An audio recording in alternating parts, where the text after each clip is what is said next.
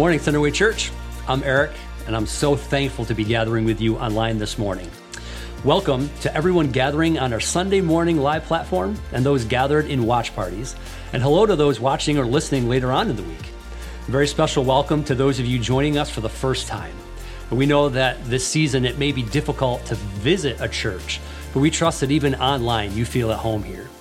In hopes of making your first visit a little easier, I'm going to run through some information that we share every single week that we trust will help you, our guests, and everyone else know a little bit about what to expect as we gather and how to engage if you're on the live platform. The live platform has many options for you. You can share your information with us or update your information. There's also a tab to give, to take next steps, to find previous messages, and to share this message. You can also request prayer right on our live platform, and one of our hosts will answer you privately in a separate chat. If you're watching or listening to this message later, you can do those things through our website. Now, if you have questions, you need assistance or prayer, or know someone who does, we'd love to help you any way that we can. Whether it's related to the pandemic or just life in general, please don't hesitate to reach out to us. Email us at connect@centerwaychurch.com. We have resources available to go along with the message you're about to hear that will help you grow no matter where you're at in your spiritual journey and take you deeper throughout the week. You'll want to check out our Monday, Wednesday, Friday devotionals, which you can sign up for on the Next Steps page of the website. We provide wallpaper images to remind you of the weekly application question, and we have a message just for our kids. Our kids learn from the same scripture text that we learn from, which allows for great discussions and growth as a family. All the resources I mentioned and more are available on our website. Now, we want you to mark your calendars for Sunday, November 29th. It's our annual One Day to Feed the World offering. And the basic concept is that we're challenged to give one day's wage to feed and change the lives of so many around the world. There's so much more to it and incredible stories of life change. So if you aren't familiar with this event or you'd like to learn more, visit convoyofhope.org, or you can find a link on our homepage. If you have kids, they can't give in the same way you can because, they're unemployed. But over the next few weeks, they too can be generous and find creative ways to give. More information to come on that. Now, here's what to expect today. Kara will be reading the scripture text for us. Claude will be communicating from the Bible, and then you'll hear some ways to respond in worship immediately after the message. You can join us live on Instagram or Facebook as a way to respond through song. Now, here's Kara with the text for today.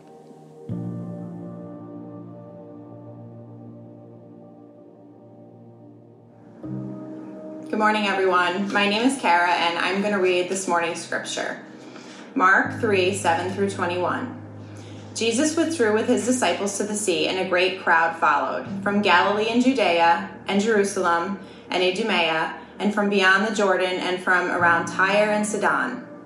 When the great crowd heard all that he was doing, they came to him, and he told his disciples to have a boat ready for him because of the crowd, lest they crush him, for he had healed many, so that all who had diseases pressed around him to touch him. And whenever the unclean spirits saw him, they fell down before him and cried out, "You are the Son of God." And he strictly ordered them not to make him known. And he went up on the mountain and called to him those whom he desired, and they came to him. And he appointed 12, whom he also named apostles, so that they might be with him, and he might send them out to preach and have authority to cast out demons. He appointed the 12, Simon, to whom he gave the name Peter, James the son of Zebedee, and John the brother of James, to whom he gave the name Boanerges, that is, sons of thunder, Andrew and Philip, and Bartholomew, and Matthew, and Thomas, and James the son of Alphaeus, and Thaddeus, and Simon the Zealot, and Judas Iscariot, who betrayed him. Then he went home, and the crowd gathered again, so that they could not even eat. And when his family heard it, they went out to seize him, for they were saying, "He is out of his mind." Mark 3:7-21.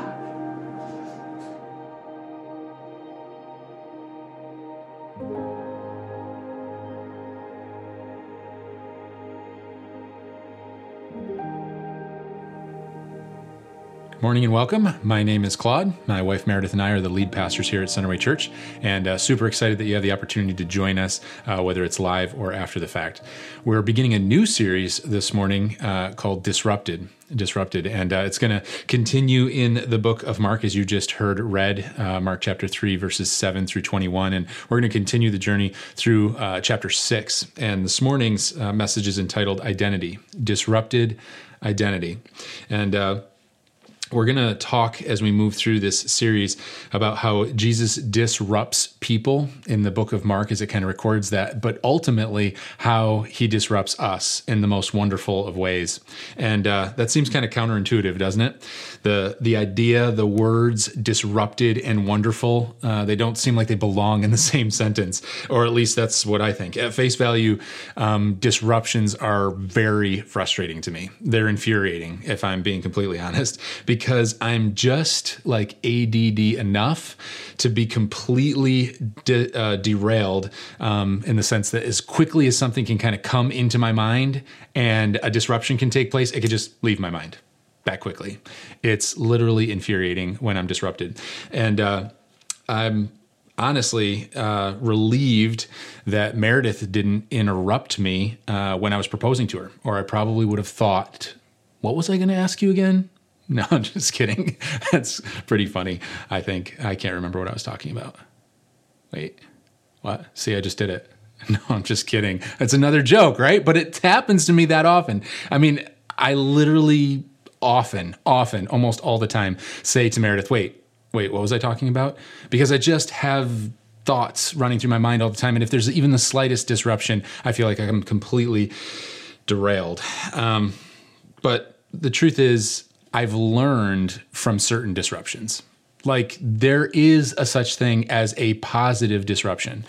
I was helping a friend frame his basement. It was years and years ago. And he was redoing his basement. And he asked me to come down and cut the studs for his basement. And in case you're not familiar with what that kind of involves, you cut the 2x4s a specific length. And once you measure, you can just cut them all the same length. The thing that you have to make sure of, obviously, is that you're cutting them the right length, or you will cut a whole mess of 2x4s, either too short or too long, and have to redo the job. And I had a window of time that I could help him out, and so I was trying to just be as efficient as possible. I was focused, and I measured the first length, and I'm going along with a square to make sure I'm drawing all the lines on all these 2x4s. There were over 50 2x4s that I'm just drawing, and I'm getting ready to just use the chop saw to just cut them all and be efficient as possible. And one of my friend's friends stops by to see the progress in the basement. And so he just starts asking me all these questions. Oh, what's this? Oh, what are you going to do here? What's that? And I'm just completely interrupted and disrupted, and I'm furious about it. And I'm just trying to get back to what I'm doing. And so I'm measuring, and I'm getting ready to make all these cuts after disruption. And he asks this question. He goes over to these long 2x4s and he goes, why are these two set over here, these really long ones? And I was like, oh, those are the top and the bottom plate. And I was like, right. The top and bottom plate. Now, if you're not familiar with framing, the top and bottom plate are the 2x4s that you lay on the bottom and on the top. If you forget to account for them, then you're about to cut every single one of the studs that you just measured 3 inches too long. And that is exactly what I was about to do. And I was so grateful for that disruption. Isn't that funny how that works? Like, there's some disruptions that you're so grateful for once you realize that they benefited you in some way. We're so selfish in that way. It's like, this disruption is not all right. Oh, it helps me? Oh, thank you so much. So the question I want us to consider as we move into this morning's text is this. How do you react when your routine is disrupted? How do you react when your routine is disrupted? Man, our reactions can be everywhere. Because get this, a disruption will reveal how much clarity you have. Seems somewhat obvious, but at the same time, rather deep if you think about it. A disruption will reveal how much clarity you have. If you have clarity about something, then a disruption just seems to be part of the journey. You're grateful for it. If you don't have clarity about what you're doing and all of a sudden someone disrupts it, then it just sort of derails everything. You can't get your train of thought back. You're wondering what it is that you are doing. You see, if you have clarity around your mission, you have the ability to frame the disruption. I knew that I just wanted to frame that basement as quickly as possible. And so when this one disruption came out and I was immediately frustrated only to realize, oh, it's a good thing he pointed that out. All of a sudden I could frame that disruption and be grateful for it. So clarity around the mission can frame the disruption. As humans, not as Christ followers, and I know that we have all different types of people in their spiritual journey tuning in or listening to this. So whether you're a committed Christ follower or if you find yourself a skeptic this morning, as people, as human beings, we know disruptions are coming. We know it. Like it's going to happen. And yet we always seem surprised by it or really put off. Like, why can't I just do something without a disruption? Like, seriously, they're inevitable. It's going to happen. The question is, how do you react? How do you react when you're disrupted?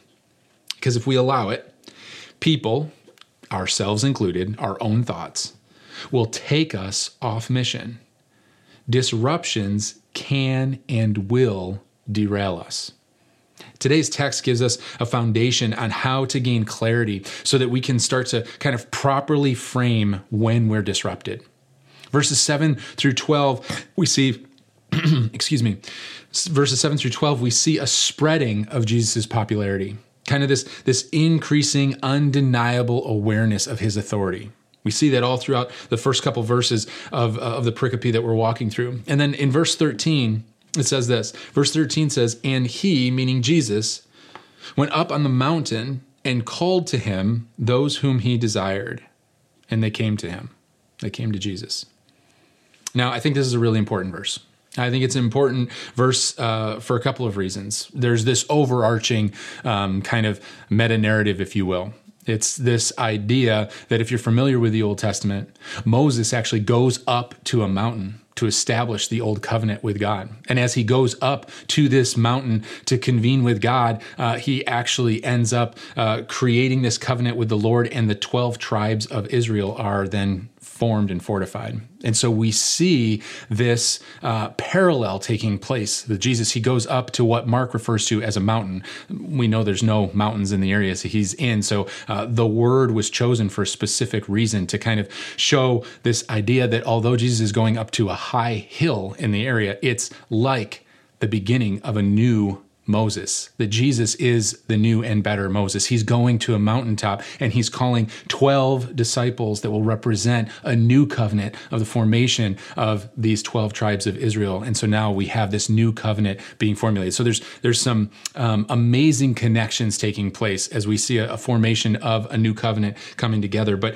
beyond that, we also see two things happening that I think are rather subtle and yet important. One is that at the height of popularity, Jesus continually pursues solitude. He withdraws continually. So he goes up to the mountain. He finds solitude. And secondly, in the midst of the busyness and ministry opportunity, these 12 allow Jesus to disrupt their day and their lives. They decide that they'll go and join him on the mountain, right? They could have said, "We're really busy down here. Go tell Jesus that we're super busy doing the work of the ministry and we can't go up to the mountain with him." That doesn't sound familiar, right? That we're too busy to spend time with the Lord. We're too wrapped up in our lives to find some time to spend with the creator and originator of our lives. I could spend the whole time here, honestly. I could spend the entire message just talking about the ripple effect. But I'll just ask you this. Is God, the creator of all, able to disrupt your routine? Is he able? Have you given God permission to disrupt you? Is it possible that he's trying to disrupt you? He's trying to disrupt me, that we're too busy in the rhythms of what we've made life be about, that we're not willing to be interrupted. We're not willing to be disrupted. I'll move on. I'll move on to verse 14. Verse 14 says this, and he, meaning Jesus again, appointed 12, whom he also named apostles, so that they might be with him and he might send them out to preach. So he appointed the 12. We're going to spend a majority of this message right here on this verse and just kind of unpacking it. He appointed the 12. In the original Greek, it means that he created 12. He created 12. In fact, the Greek word is the same word used for an artist creating a work of art. He appointed, he created, he made 12. That's what it's saying. So don't miss this. Something incredible is happening here. He isn't identifying them. He isn't identifying them as apostles. Like, that's what I used to think this meant, is like he looked down as he's up on this hilltop, this mountain, if you will, and he looks at all of these people following him and he's like, someone go and get me these 12 special ones, because I see that they have kind of apostle material. That's not what's happening. That's not what's happening here. That's where our minds kind of go off and get a little derailed, if you will. Or at least my mind does. But get this. This is what he's saying. He's saying, I, Jesus, like an artist, am carefully and lovingly creating. I will make these men apostles. I will make them apostles. Isn't that encouraging to think about? That these weren't some elevated, super spiritual, incredible men that already had the special sauce, if you will. No. What was needed was God's willingness to create and to say, I see something that I'm going to call you to. You know, we're all individual works of art being shaped and molded. There's so many verses in Scripture that talk about us being like in the hands of a potter. That Jesus is shaping us, that he's molding us, that he's doing literally a work of art in and through us. But this transformation, it requires our willingness. It requires our willingness. Like the 12 could have said, oh, I'm busy. I'm not going to go up to that mountaintop to join Jesus right now. I'm too busy down here doing spiritual things. And they would have missed the whole thing. You see, because they were so busy, they didn't want to be disrupted. You know, further proof of the fact that this transformation kind of requires our willingness is that we bear the responsibility, because we look at sort of this list of people that were called. If we look at verse 19, if we jump down, verse 19 says this, and as it goes through the list of all the different men that he called, he gets to the 12th person, verse 19, and Judas Iscariot, who betrayed him. Like, Judas is one of these 12. The person who ultimately sells Jesus, that brings him on the journey to the cross. He betrays him. And so we realize really quick, like, these aren't special men with like this special ability that are then infallible. No, that's not the case at all. It's very much attached to this responsibility that we have to not only hear God, but then to respond to the disruptions. Listen, if you're willing, the God of heaven and earth, the creator of all, will disrupt you in the most wonderful and beautiful of ways. Think about that. Are you willing? Are you willing to be disrupted? Because it takes willingness to ultimately be transformed. Check this out. Verse 14. He appointed the 12 whom he named apostles. He appointed the 12, created, who he named apostles. He named them apostles. Now, this name doesn't make any sense to them whatsoever. Like, you are now known as apostles. They're like, thank you for that.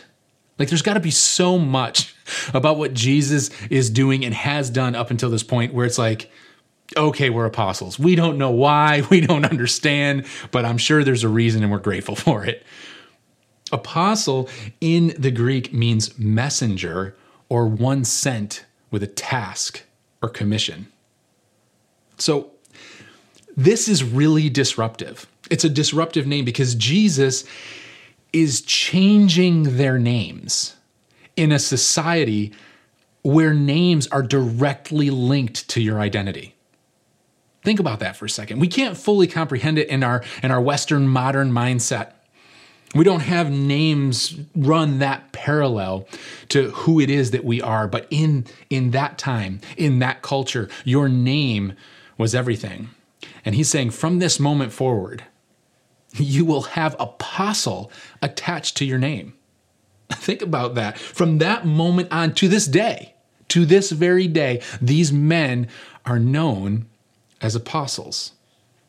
The Apostle Peter, right? Like that's what we say. It's part of his identity. But here's the deal. Before Peter was an apostle, he wasn't Peter. He was Simon.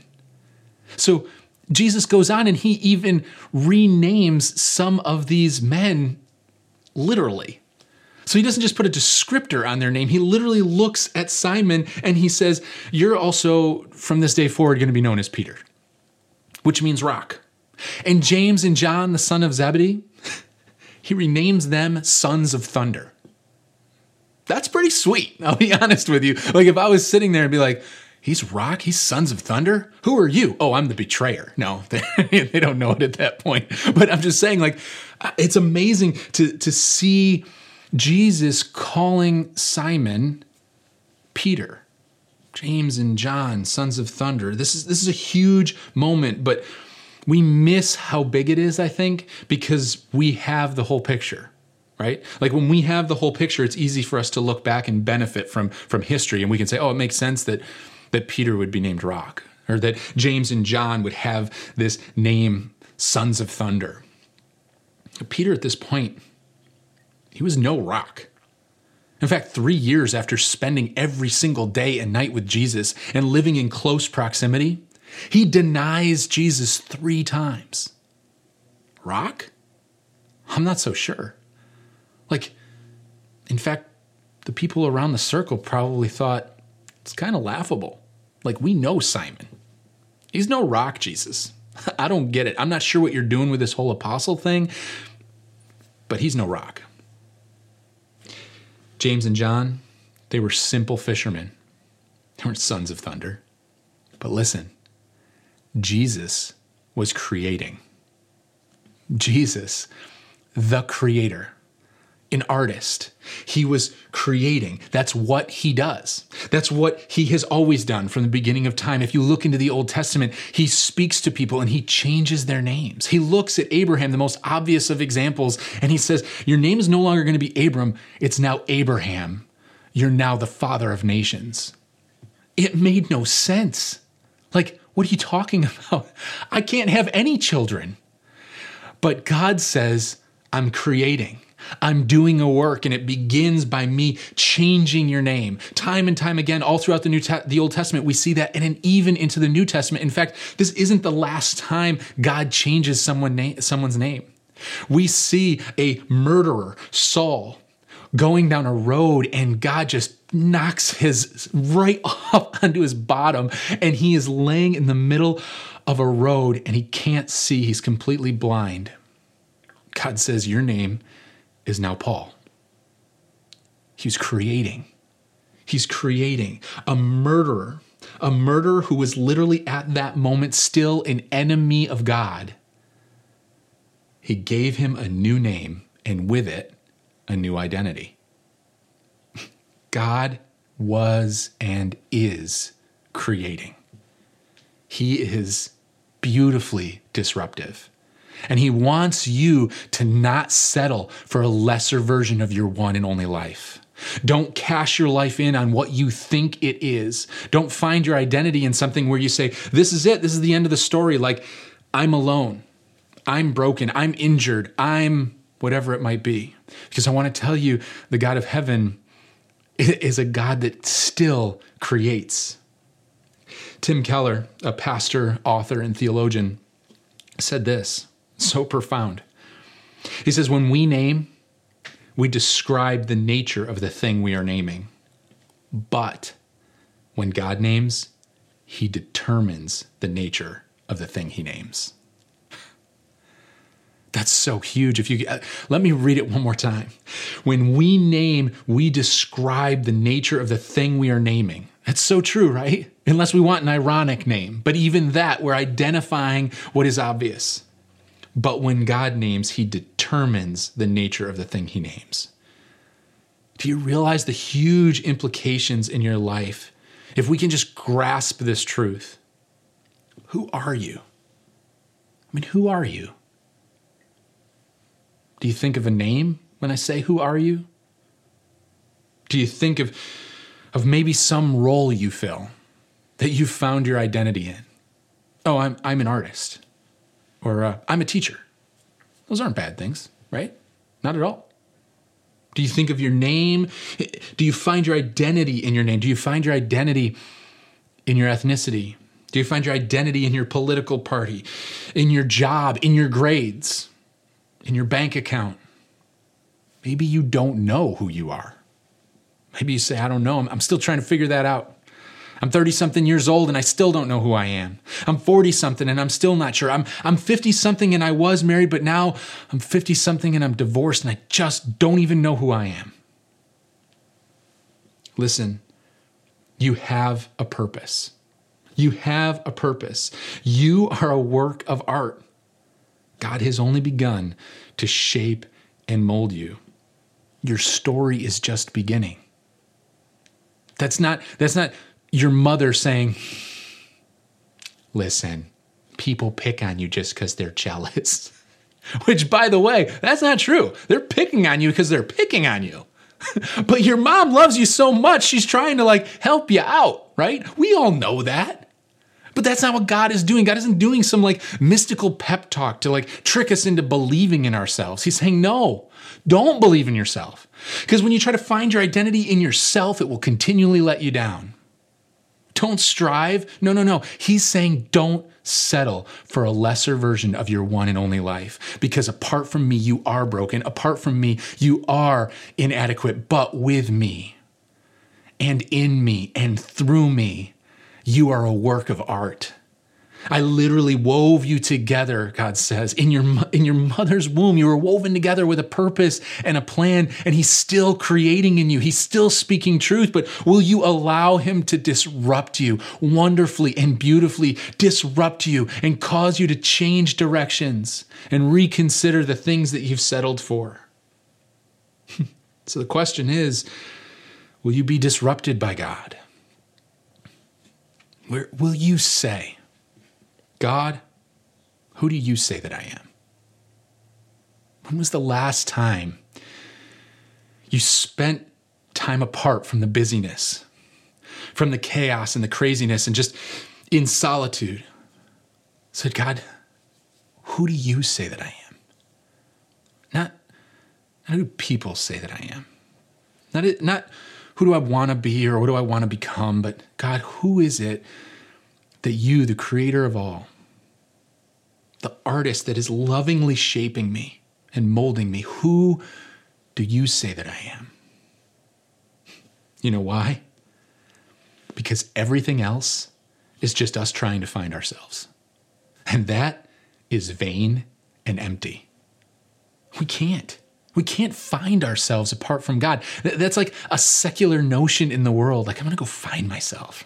That never pans out well, right? I knew people that are I'm going to take some time from college. I mean, I'm a freshman and things are going well, but I'm just going to take some time. I'm going to go find myself. We never saw them again. They didn't find themselves. They thought of a reason to disengage from their current reality. You see, that's what this is. It's a strive for identity and a strive for belonging. It's us trying to make sense of our one and only life. Remember, disruption will reveal how much clarity you have. That includes our identity, right? Because here's a disruption. You find your identity in your job, and then you lose that job. Who are you now?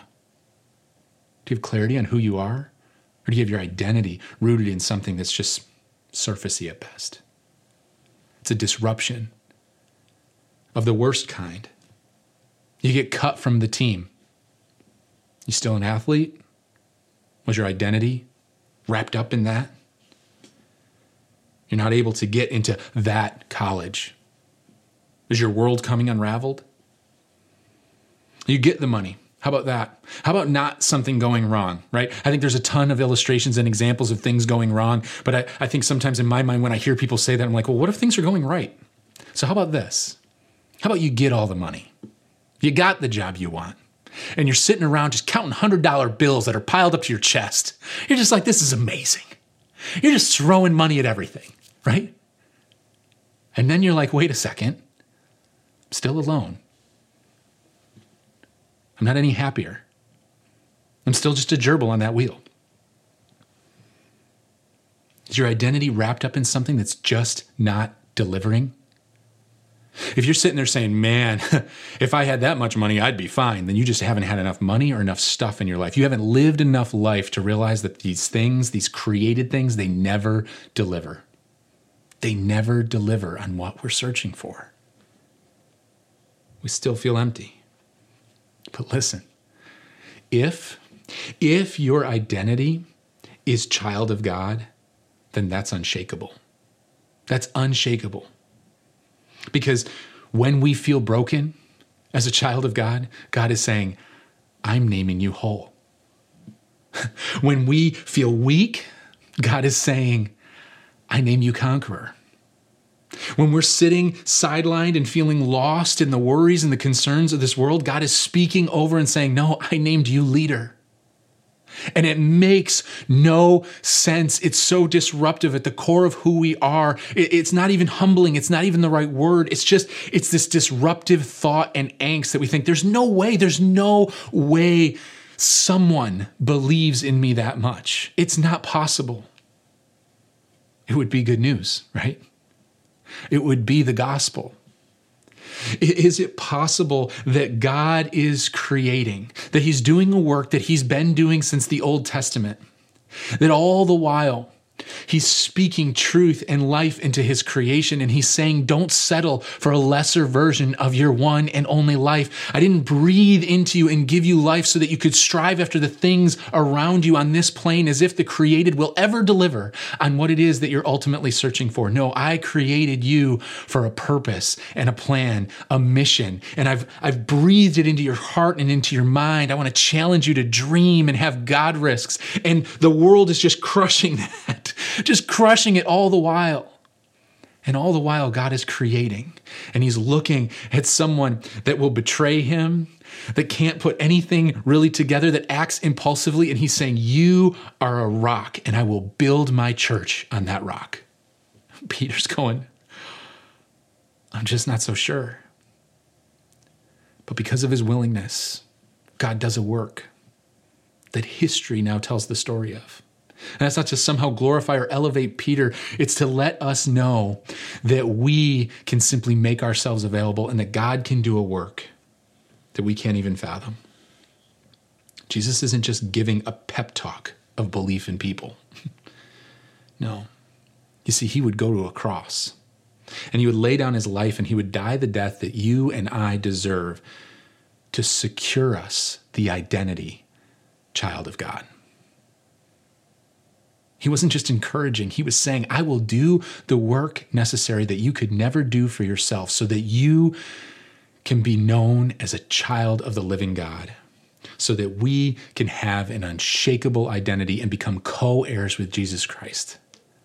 It's incredible. It's an unbelievable scandal. It's disruptive. And yet it's beautiful. Are you a child of God? Because if you are, your life should be disrupted. It should be disrupted.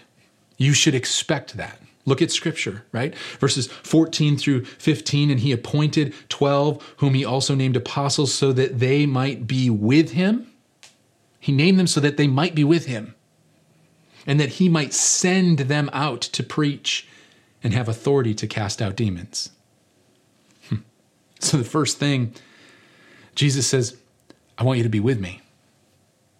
Broken, a mess, I want you to be with me. Solitude, not isolation, solitude with God. And there's 12, because we're made for community. And it's in loving community that we hear truth, that we hear gospel truth spoken to us. So solitude with God and truth-based community, when we have those two things together, the outflow is that we become messengers. We become messengers. We preach, which means we proclaim the kingdom of God. We proclaim the gospel, the outflow of a life lived in solitude with God and in community with truth speakers into our lives. The outflow is we communicate the gospel. And this idea that we would then cast out demons, it's not like, okay, so now we get special powers against the demons of hell or anything like that. No, it's about the idea that we get to demonstrate the authority of the kingdom of God. That followers of Jesus, that children of God, have the opportunity to proclaim the truth of the gospel and walk in the authority of the kingdom of God. Here at Centerway, our mission is to cultivate a movement in which people become gospel-centered influencers in every sphere of life. That's what it's about. It's about being sent. It's about being on mission. About people that do life together, that lean into relationship with God and lean into messy relationship with one another so that we have the opportunity to speak the truth of the gospel to each other and call one another out. Why? So we could be influencers in every sphere that God directs us to. Gospel-centered influencers. But it starts with solitude with God. That's where it begins. Because Jesus is doing a work. God is doing a work. And I want to challenge you. I want to challenge you to consider, who does God say that I am? Where have I allowed the lies of others to disrupt what it is that God should be disrupting in the most beautiful and wonderful of ways? Where is our identity rooted? Because if it starts with solitude, then this text requires something of us, as we say every week. And the question I want you to consider is this: how will I spend more time with God this week? How will I spend more time with God this week? If everything starts with solitude, with God, how will I spend that time? What does that look like? For some of you this morning, spending solitude with God means beginning a relationship with God, acknowledging the sacrifice that he made for you for your sins so that you can experience the freedom that he makes available. And so if that's you out there this morning, I want to provide opportunity for you to respond. And so in the quietness or the chaos of wherever you find yourself right now, you can pray a simple prayer, something like this: Lord, I'm a sinner, but you died the death that I deserve. You paid the penalty for my sins. Would you forgive me and be the Lord and leader of my life? I want to know you. It can be that simple. In fact, if you prayed that prayer and you want to cross that line of faith this morning and you're with us live, I just want to encourage you to click on the request prayer, and that would put you in a separate chat, a private chat with one of our hosts so that they can walk you through next steps. If you're listening to this later, I want to encourage you to go to our website and check out next steps so that we can come alongside you. It's not just a momentary decision, but it's the beginning of a journey. For others of us out there, if you've already crossed that line of faith, I want to challenge you. What does it look like to spend more time with God this week? Maybe you have to right now pull out your phone, or if you still have a calendar, and just write it in or type it in. I need to spend more time with God in the morning, in the evening, at my lunch break, study hall, whatever it might be, but really create time and margin for you to find solitude with God so that he can begin to whisper to your heart who it is that he says you are. That you can begin to experience the truth of the reality that you're a child of the living God, and the labels that others have put on you and the identity that you've instilled even in yourself is not what it is that God is creating in and through your life. Maybe you're with us this morning and you say, I've crossed that line of faith and I have a scheduled time of solitude with God, and that's great. But I want to challenge you. What does it look like to respond to this word? Because we're never beyond response. The text always requires something of us. We don't outpace that in our journey.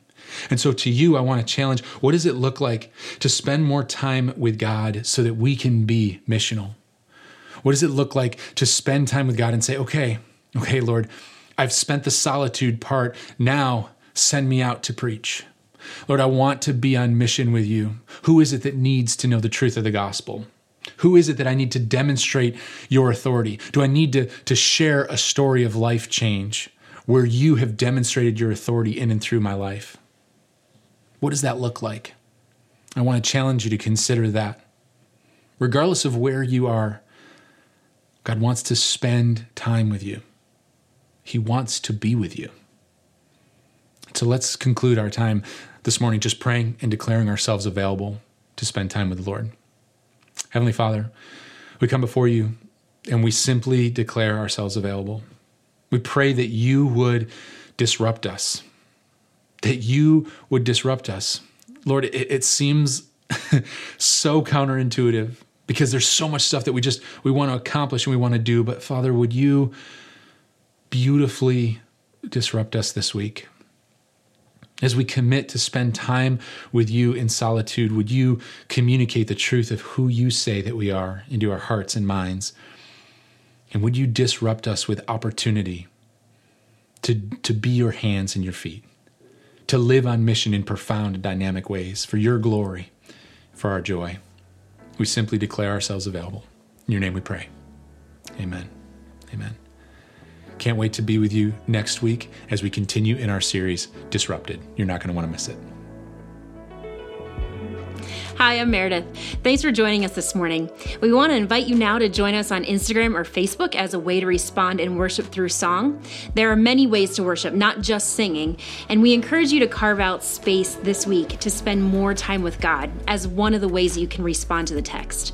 I want to encourage you to position yourself for some holy disruptions because time with God always leads to life and leads to growth. In the meantime, though, we're excited to sing together if you're with us live. If you're watching or listening to the message later, you can find the songs that we're about to sing on Spotify. Just search Centerway Church and look for our new Disrupted playlist. For those gathered on the online platform, we'll see you live on Facebook or Instagram in just a few minutes.